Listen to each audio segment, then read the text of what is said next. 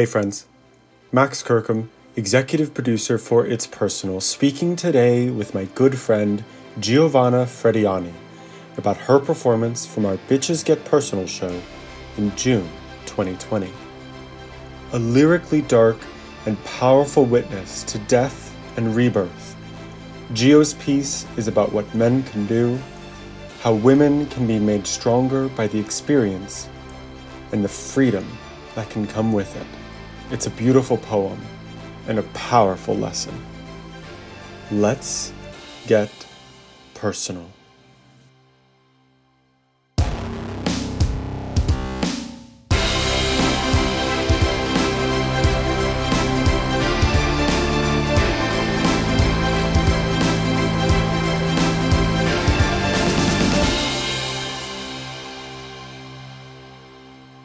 She moves, she slithers. She kisses, he quivers. He wants a bite of her ripe fruit. She takes him into her garden only to loot. Mother Eve, he was so weak. Take blame for what he wanted to seek. A girl just wanting to be loved, she walked into his church just hoping to be hugged. By a warm embrace, no fear, no trace. What she would find was she's out of her mind to trust that vine, for it was just rust from his old sacred lust. He lit this heart on fire. We wanted to feel, conspire. He took me in. He told me it was no sin, that it was all right.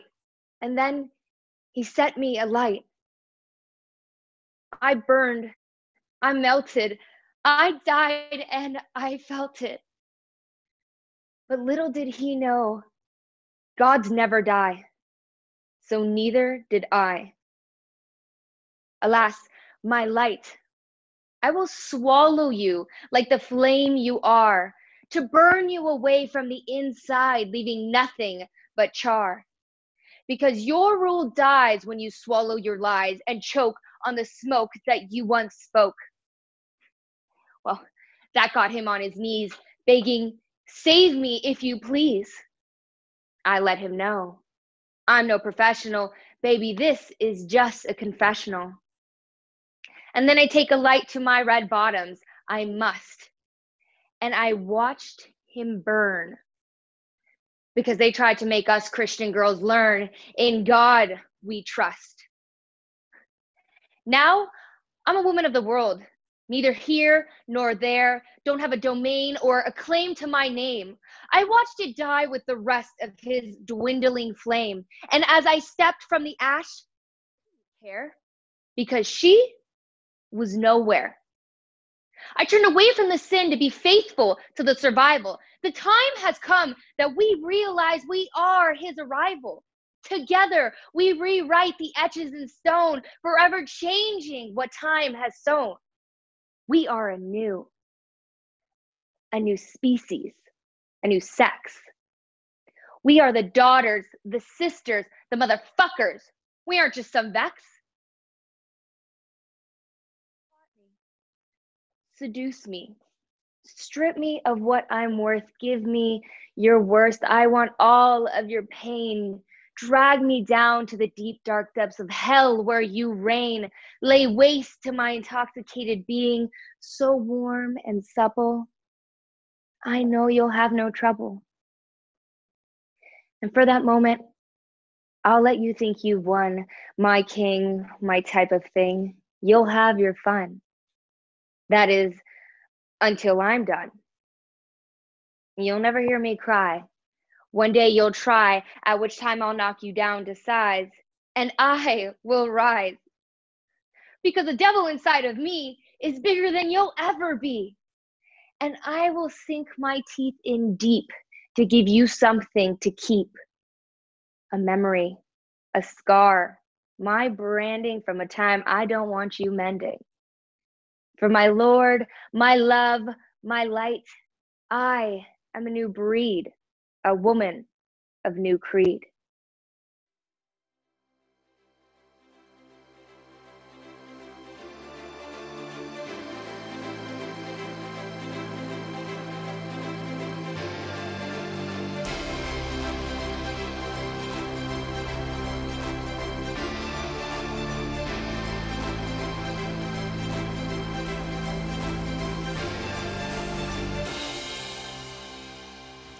Hi, Gio. Hi. Welcome to It's Personal, the podcast. I'm so excited to have you here. I'm so excited that I'm the person who gets to interview you for the show. I am so excited to be doing this, and I love chatting with you about all these things. So Yes. So let's dive right into it, shall we? Yes. I love when It's Personal storytelling pieces go outside of the normal structure. I try to encourage as many of our performers to kind of break the mold as possible. So I love that you did this. Would you call this lyric poetry? What would you describe this as? Yeah, I guess I would just call it poetry or freestyle poetry, because I know that it's not super structured. So Fair. What inspired you to write it in this way? I have always found that when I'm feeling really, not cloudy, but a little frazzled in my head and I can't understand what I'm feeling, I found that if I literally put pen to paper, words that come out, they tend to come out in rhymes and they tend to help me understand what I'm actually feeling. So it helps me process what I'm feeling. So I was, when I'm so emotional but I don't know what I'm really feeling, I will just let myself word vomit on a page, and it really helps. So you've written like this before? Yeah. This wasn't like a new experiment? No, I've written like this kind of my whole life since I was even a little kid. It helped me figure out my emotions and just help me process and help me come to terms with a lot of different, just, coming of age things. Yeah. I really love that. Thank you. This piece, it feels to me, it's really quite powerful. Thank you. It's filled with imagery. It feels like this really like powerful witness to death and rebirth, and of like a mental rebirth, of what men can do, of how women's strength can be made stronger by the experience. I'm so glad you got all of that out of it, because that's exactly what I was going for. Okay, cool. That's what I was going to ask. Was there, did I get that right? And also, like, what was the story underneath this? What were you working through that inspired this? Yeah. So I originally wrote this poem 2017, just the first iteration of it. And, we had just gotten Trump as president, so that was one thing that was going on. I was living in LA, but feeling very lost and confused and kind of left, by society, as millennials tend to feel.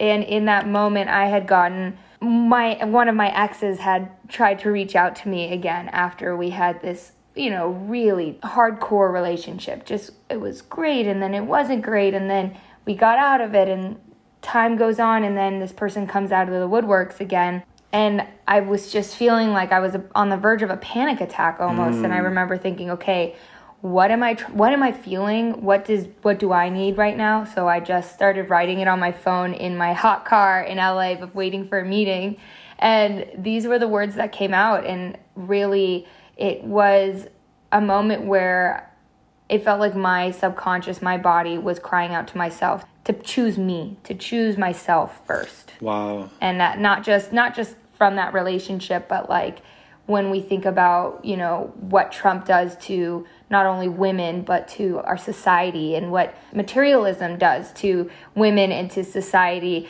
And then that kind of dichotomy of faith and dogma. I grew up very Catholic, so I've always had Catholicism as the backdrop for a lot of my experiences. And for good, bad, or indifferent, that's just how I think. So I always want to make sure that I'm not being disrespectful, but that I am commentating on my own experience as a person of faith. Right. You disrespectful toward the person, or disrespectful towards your faith? Disrespectful towards my faith, because for me, there's always been, good, and of course there's, in religion, we know there's some dark sides to it, and that's why I think it's important to like reclaim it for myself, to reclaim it in my own style or my own point of view. Yeah, I hear that. I mean, that really makes sense why there's a talk about death and rebirth and rising from the ashes. You talk at one point about being a new species, a new sex, a new breed.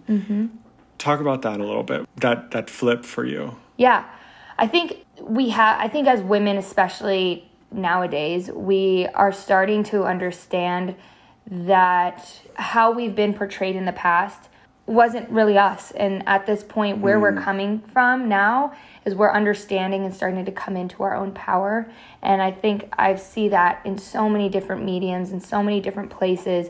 And then in my own life, from my own coming of age story, you know, I've seen that for myself in learning that I can claim my power. And that to me feels like a different breed of woman who is not a damsel in distress, but is also not anti this or anti that. We just really are resolute in who we are. And I think more and more that's happening, where we are really not just reclaiming, but remaking the image of the world and of women in general.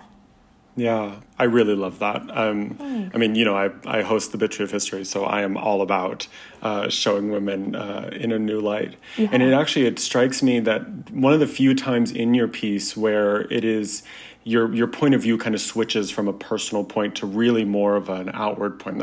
You have this call to action. And I wrote down the quote because I loved it. It said, you said, "The time has come that we realize we are his arrival. Together we rewrite the etchings in stone, forever changing what time has sown."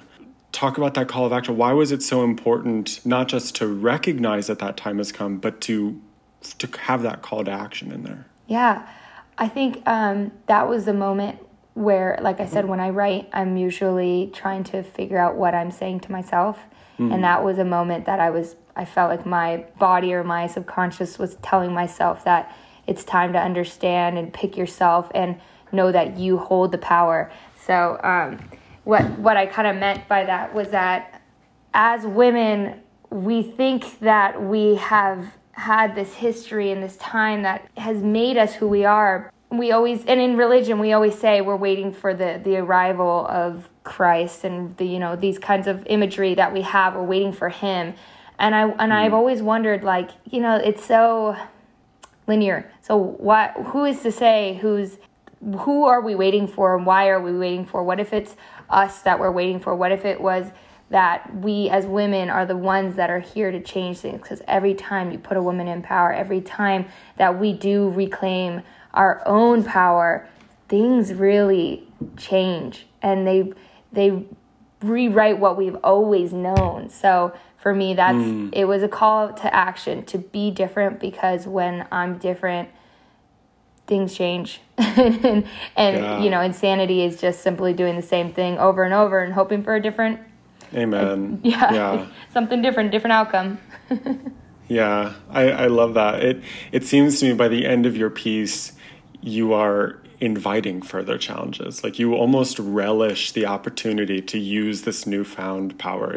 Am I feeling that right? Oh, yes. I'm so glad you got that, because that is what I felt like. The end of my relationship and what kind of spurred the poem and, all the things going on in politics really shook me and shook my resolve. And I was just, I didn't know if I could continue on and if I was strong enough. And then when I got that message, or when you see the Women's March, when you see these things happening, you start to realize we work under pressure.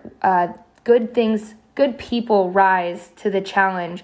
Good things happen when you choose yourself and when you put your trust and you invest in yourself. And I mean that in all the types of ways. And so it made me feel like not only could I take on anything, but nothing would ever shake my resolve again for myself. I love that. You are spitting straight fire. Thank you. I love this. And just from personally knowing you, I love seeing you be this empowered and happy with yourself. Thank you. Has this changed? Like, now that you've written this, and you said that you wrote this like right as Trump came into office, which was, a few years ago, we're already pretty far into the new administration. He's out of power. Do you think this piece would be different if you wrote it today? Do you think you would have written the same piece, or would it be different? I truly think I grew from writing this piece. Really? Yeah, I think this piece for me has set me on a new course, because from that little seedling of like my subconscious telling me to choose myself, or like knowing that, women can overcome, and not just overcome, but be the new. it has made me want to do more on that path. I mean, I think that poem has really helped me heal from a lot of things, from this Trump administration, from my past relationship that was so traumatic, to be honest. I mean, if it inspired this, it seems like it was an experience. Yeah, it was certainly an experience. So, but I healed from it so much by being open and vocal about it that I don't know where I would be if all that hadn't happened and if this poem hadn't been written. Wow. Because it really set me on a new path, and I'm so grateful for that. It sounded like it was really what you needed in the time that it was. Yeah. It really was, yeah. Talking a little bit now, less about substance, more about process. Mm-hmm. What was it like developing this piece? Was it the same when you got to rehearsal versus the end? How did it change a lot over the month of rehearsals?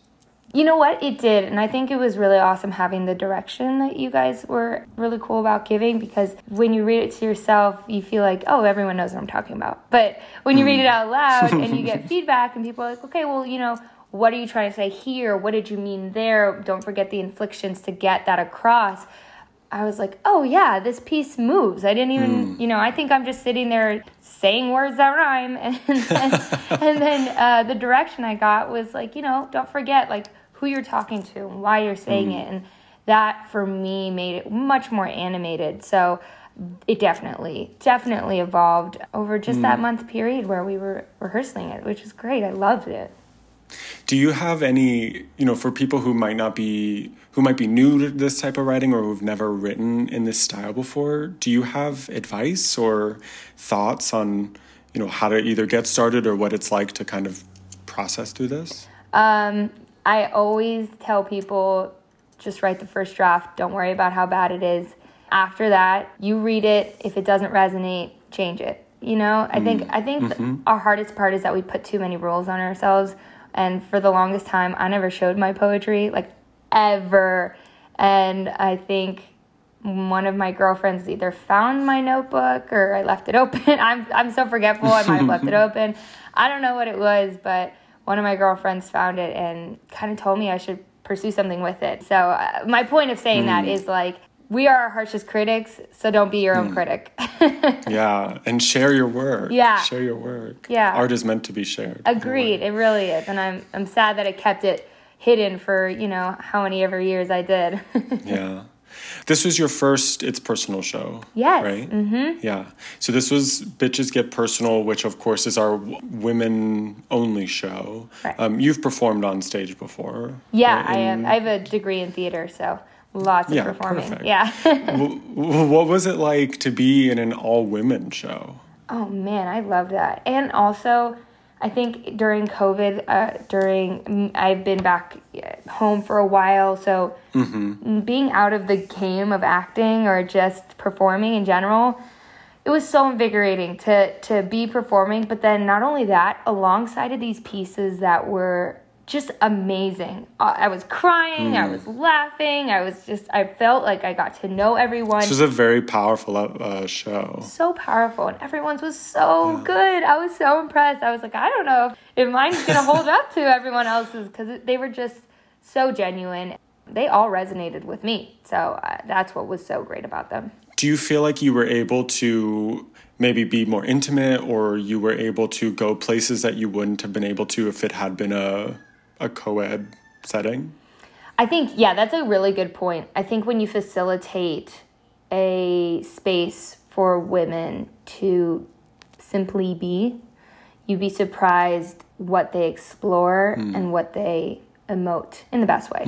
Because there's something about, we're still trying to break that barrier, that mold, whatever you want to call it, where we can just fully be ourselves without apologizing. And when you give a space like that, we rise to the challenge. Amen. Yeah. Amen. I have usually found that women almost always rise to the challenge. Oh, yeah. We ain't got no choice.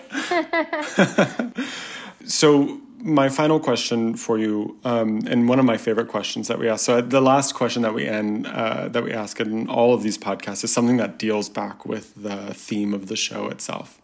And so for Bitches Get Personal, I have been asking, what does the word bitch mean to you? Bitch to me. I just want to note that when I asked that question, you got such a huge smile on your face when I asked you that question. It's so funny because I know this is so wrong, but bitch to me means we're best friends. It means we're homies. So I love when my girlfriends, when we call each other bitch. Yeah, I grew up with my mom and her girlfriends they call each other bitch all the time because they're just sisters. And so I call all my friends that. So when other people call me that, a bitch, I have to be like, oh wait, that's a derogatory term. Like that's a mean term. Because at first I'm like, oh wait, we're not friends. Wait, hold on, you shouldn't be calling me that. And I'm supposed to be mad at that word. Wait a minute, I'm mad at you. Yeah, it's really like that. It's really like, wait a minute, I think I'm mad at you for saying that.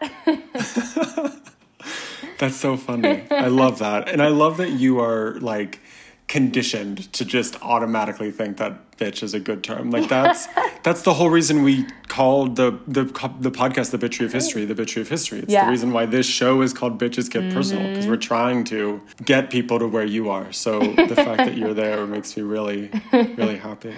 Good. Yeah.